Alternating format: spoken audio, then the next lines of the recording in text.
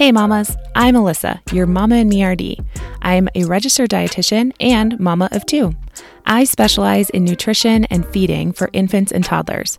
Welcome to Nutrition for Littles, a podcast dedicated to helping you raise healthy, confident, and intuitive eaters. Nutrition is kind of my thing, and I love sharing it, but honestly, the 30 seconds Instagram gave me on my stories just wasn't cutting it anymore. Join me each week as we go deeper and tackle topics like picky eating, mealtime struggles, baby-led weaning, and fostering a healthy relationship with food, and so much more. I'll try to be short, but I plan on answering your actual real-life questions using your examples. I will walk you through actionable strategies to help you protect and preserve your child's innate ability to listen to their bodies and eat intuitively. Let's jump right into today's topic.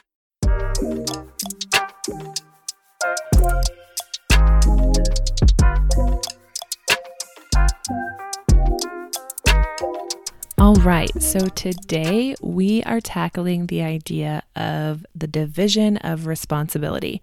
If you follow me over on my Instagram page, you know that I reference this literally all the time. And I thought it would be such a great place to start because most likely in my future podcast, I'll be referencing this. So this is a good foundational post, foundational podcast episode so that you know kind of where I get basically the basis of everything I'm going to teach you.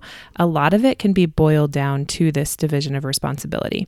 So first of all, for those of you who are unaware of what this is, it's basically a feeding practice or a guideline or set of rules, if you will, developed by a feeding therapist named Ellen Satter. And actually the division of responsibility, quick side note, was one of the things that clued me in college when I learned about it, that clued me into the idea that I might want to go into this whole arena of pediatric nutrition and teaching, families how to eat together. And this was honestly probably my first insight into how simple feeding kids can be. Not easy, but simple. And obviously this was before I had kids of my own. So the idea of how to feed children, as most of you moms know, before you became moms, looked really easy. Like, why isn't that mom just figuring it out? Why isn't that kid just eating that food or whatever? It looks way easier than it actually is, right? So anyways, the division of responsibility, when I learned this back in college, was kind of a huge light bulb moment for me, being like, hey, this is a great tool that I feel like not a lot of parents are taught about. So today we're going to tackle that. So it's a division of responsibilities between you, the parent, or you and your husband or co-parent, whoever you're parenting with. So your responsibilities as the adult or the parent in charge, and then the responsibilities of the kid, of the child. So basically, very simply put, the responsibilities of the parent is to determine what is being served or what is available as far as food goes, when they're going to be eating, so the schedule, and then also where and the environment of the eating or mealtime. The responsibility or the role of the child includes if they're even going to eat the food that's presented, and then once they decide if they're going to eat it, they decide how much. Also kind of included in this is which foods, because likely you're offering several different varieties of food, or at least you should be. So they also get to choose which of those foods they eat. So that's kind of it in a nutshell. It sounds really, really simple, and it is so simple. And honestly, I can't believe that we aren't taught this like initially, like, hey, here's your baby in the hospital. Now let's teach you this way of feeding, because it's so clear and concise and simple, but living it out day to day is where a lot of people find trouble, and where a lot of people find that it actually becomes really hard to remember to sit back and keep your cool. But I'm here to tell you today that you can take a huge breath of relief and just exhale all that stress and anxiety around mealtime, because this is a godsend. If you haven't heard of this or you've been implementing it incorrectly, from here on out, when you start to use the division of responsibility, guys, this relieves you of so much guilt, of so much pressure, of so much just condemnation that you might have about yourself and how you're feeding your kids, because it's no longer on you.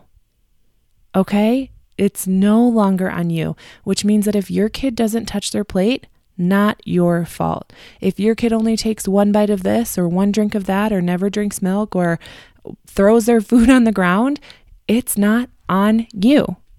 Your job is literally deciding what foods you're offering, when you're feeding them, and where. So you as the parent are responsible for making sure that they have ample opportunities to eat. It's not on you if they choose to snub those opportunities. It's not on you if they choose to eat 4 portions of the food that you provide to them. This is such a game changer, you guys. Literally such a game changer, because you're no longer stressed at meal times. You no longer are counting their bites. You're no longer being a short order cook of, well, my son will only eat this and my daughter will only eat this and his needs to be, fried up this way and hers needs to be baked in the oven this way or whatever. No longer a short order cook. Can I get a friggin' amen? This is a huge game changer when it comes to picky eating. I don't love using the label picky, as you'll learn, but I do think that it's a recognizable term that a lot of people use. So it's important to insert that here. But I like to call our picky eaters selective and still learning, because really they're not picky. They've only been eating for a year. So they're still figuring it out, you guys. Anyways, this literally takes you from this worry and stressful place to you have a plan, you know how to execute it, and it's up to your kids on whether or not they want to do their part. So this is a mindset. It's a total mindset shift for a lot of people. It goes from this idea of, I have to make my kid eat this. They can only eat this. They have to finish their plate. We have to do a new food every day, or whatever kind of mindset that you're having under pressure, and pressuring your kid really to eat enough bites, or what you perceive as enough bites for them, to this long game, to all of a sudden realizing that your end goal here as their parent is to teach them how to self-regulate, which means that they get to be in charge of how their body feels, what they want to eat, how much they want to eat of that food. They are in charge of how much of that food their body needs. Now, let me tell you, this will absolutely come with struggle and meltdowns and hangry tantrums and things that we as parents always try to avoid, which is why I've been caught in the past totally being like, hey, take 3 more bites, because I don't want to go to the store and then you break down because you chose not to eat your lunch. I totally get that, you guys. But here's the thing. You need to prepare them for the real world outside of your care. When they move on, maybe it's first grade, maybe it's college, maybe you're able to control everything they eat till college, who knows? But eventually they're going to be on their own. And if they've always looked to someone else to tell them how much to eat, they're going to be in a place of complete confusion, not knowing what to do, and likely going to look for someone else to teach them or tell them what to eat, which then leads down this rabbit hole of restrictive eating and diet plans and following Weight Watchers or whatever is out there. So we need to make sure that they are prepared here in their younger years to learn how to listen to their body and really give their body what they need. And a lot of times that can come with struggle and hangry fits and overeating and feeling sick, all those kind of ups and downs. But I am here to tell you that it regulates. It really does. Just sometimes it can take time, especially if you're coming from a place of maybe you have 2 or 3 kids and you've used the pressure techniques for so long that now you're going to have to start kind of digging yourself out of that hole. It's going to take time. Your kids are going to push boundaries. They're going to, not believe you that you're no longer going to count their bites or tell them which foods to eat or tell them they have to eat, one food in order to get more of the next or anything like that. They're going to all of a sudden want to push those boundaries and figure out if this is for real, if this is sustainable. And that can take a lot of time, you guys. So I'm sorry to break that to you, but I promise you it's worth it. And if you stick to it and you are consistent and you are clear and you are concise, they will regulate quickly. if you're up and down and you start to get nervous because they've skipped a meal or two, or they're refusing foods they used to eat because you used to tell them to eat it, if you start to get that stress and that nerve-wracking wonder and worry about it, and then go back to your ways of pressuring, what will happen next time you try to incorporate the division of responsibility will be that they won't trust you, that this won't work, and it's only a matter of time until mom makes me eat 4 more bites of this pasta or what that might be. So it's going to take longer the less consistent you are. I hope that makes sense. But basically, so to kind of break it down a little further, this division of responsibility. Okay, so let's give an example. So let's say your son is used to grazing all day. Whenever he wants a snack, he walks up to the pantry, takes a snack. Whenever he wants a snack out, he asks for a snack. You hand him a bag of maybe animal crackers or something like that to tide him over. Snacks are frequent throughout the day, and then you're having troubles getting him to eat his meals. So you're telling him you need to eat 3 more bites of your chicken, you need to drink half your milk, and you're giving him kind of those guidelines.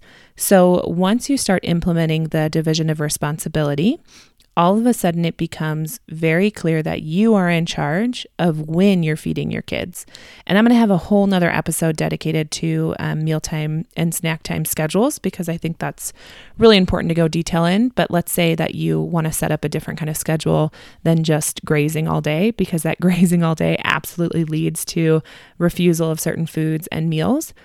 So you set up a schedule, and then at lunchtime, let's say your son refuses his meal. That's his choice. He absolutely gets to say, nope, not eating this. And you get to say, not on me. This is on you. Not out loud, but in your head. Take a deep breath, back off. Don't let the emotion game play you, because guess what? Those toddlers especially understand when your emotions are getting the better of you, and they look for that. I mean, please tell me I am not the only one that experiences a toddler trying to get under my skin actively. They're trying to get that response, you guys. They are real quick to do power plays and to pit yourself against, or pit you against your spouse, or, anything like that. They're very, very smart and very in tune. So to take that battle out, keep calm. They get to choose if and how much they eat. Take a step back and let him skip a meal. But then guess what? When he asks for a snack 10 minutes later, you say, nope, it's not snack time yet. Snack time is in 2 hours, or whenever your next snack or meal is planned. You tell him that. You stick firm, and absolutely, yes, it'll probably be a tantrum. So maybe the first few days you implement this, maybe do it at home. Who knows? Whatever you're comfortable with. But you basically are going to implement the division of responsibility and use those opportunities, or use those times of tantrum, after they're out of the tantrum and they're in a normal headspace, use that as a learning opportunity. Make sure that you are gracious with them, that you are compassionate, you understand and have extreme empathy for what they're going through, because they're used to just being handed a snack anytime they want it, and they're hungry because they skipped lunch, because they thought a snack was coming down the pipeline. You need to be able to communicate to them what the new schedule is and when they can expect to be fed again. And then when you told them that food is coming, make sure to follow that up and prove to them that you're following through on the schedule. And then again, that's your turn to say, here's when we eat. And then it's their turn to decide if they're hungry and how much of that food they're going to eat. So you can see kind of over time how this unfolds. Now, I will be very clear with you here. Being gentle and having empathy is extremely important in this division of responsibility. This is not a got you or I told you so moment where kids make maybe a poor choice for their body of not listening and they don't eat enough, and then they're hungry 20 minutes later, or they overeat and they feel sick to their stomach. This is not a time for you to say, I told you so, or make them feel poorly about their bad decision. This is a moment where you can really use it as a learning opportunity to come alongside them and remind them that it's okay, that you make that mistake sometimes still too, that they're still learning their own bodies, and that another opportunity to eat is coming right down the corner, or right down the street, right down the whatever pipeline, whenever that's coming. So I just want to encourage you in that to be extremely empathetic, be gentle, be kind, use your intuition. Don't be, spiteful or vindictive if they make choices that you don't think are good choices. Remember that they're the only ones that feel what it's like to live in their body, and you get to respect that. Because if you think about it in reverse, if you had someone in your life telling you exactly how many bites of something to eat, no more, no less, that wouldn't feel great, right? And I understand that we think we know what our kids need. And although sometimes that may be true, sometimes we're completely off. If you look at two different kids, they will grow at the same rate, but eat vastly different amounts of foods or types of foods. So every kid is going to develop differently, especially in the nutrition realm, and we need to give them space and time to do that. Now, in another future episode, I am going to talk about the pitfalls or the negative ramifications of not following the division of responsibility. So I'm not going to get into that now because it's going to take a whole nother podcast episode amount. And I really am dedicated to trying to keep these podcasts short and to the point and sweet. And hopefully you found some value in here and this was helpful for you. Please, please, please reach out to me if you have any questions or concerns about this. This is a very nuanced situation. It's kind of a big topic to start off with, but I wanted to kind of lay some foundational work of what I believe, what my, kind of personal philosophy and what we implement in our home and what I have seen for hundreds and hundreds of kids work, and let you know kind of where we're coming from. So then in the future, when I talk about the division of responsibility, I can reference this episode, or you've already listened to it and you're keeping up right with me. So anyways, thanks for listening, you guys. Thank you so much for tuning in today. I hope you're walking away with some tangible ways to bring some peace to your mealtimes. And if you like this episode, please subscribe and tell all your #mom friends. And as always, the best compliment you can give me is leaving a rating and written review. You can find more from me on my Instagram at mamaandmerd. That's mama.and.me_rd. And please feel free to send me any questions or comments you may have. Email me at alyssa@mamaandmerd.com. Until next week, mamas.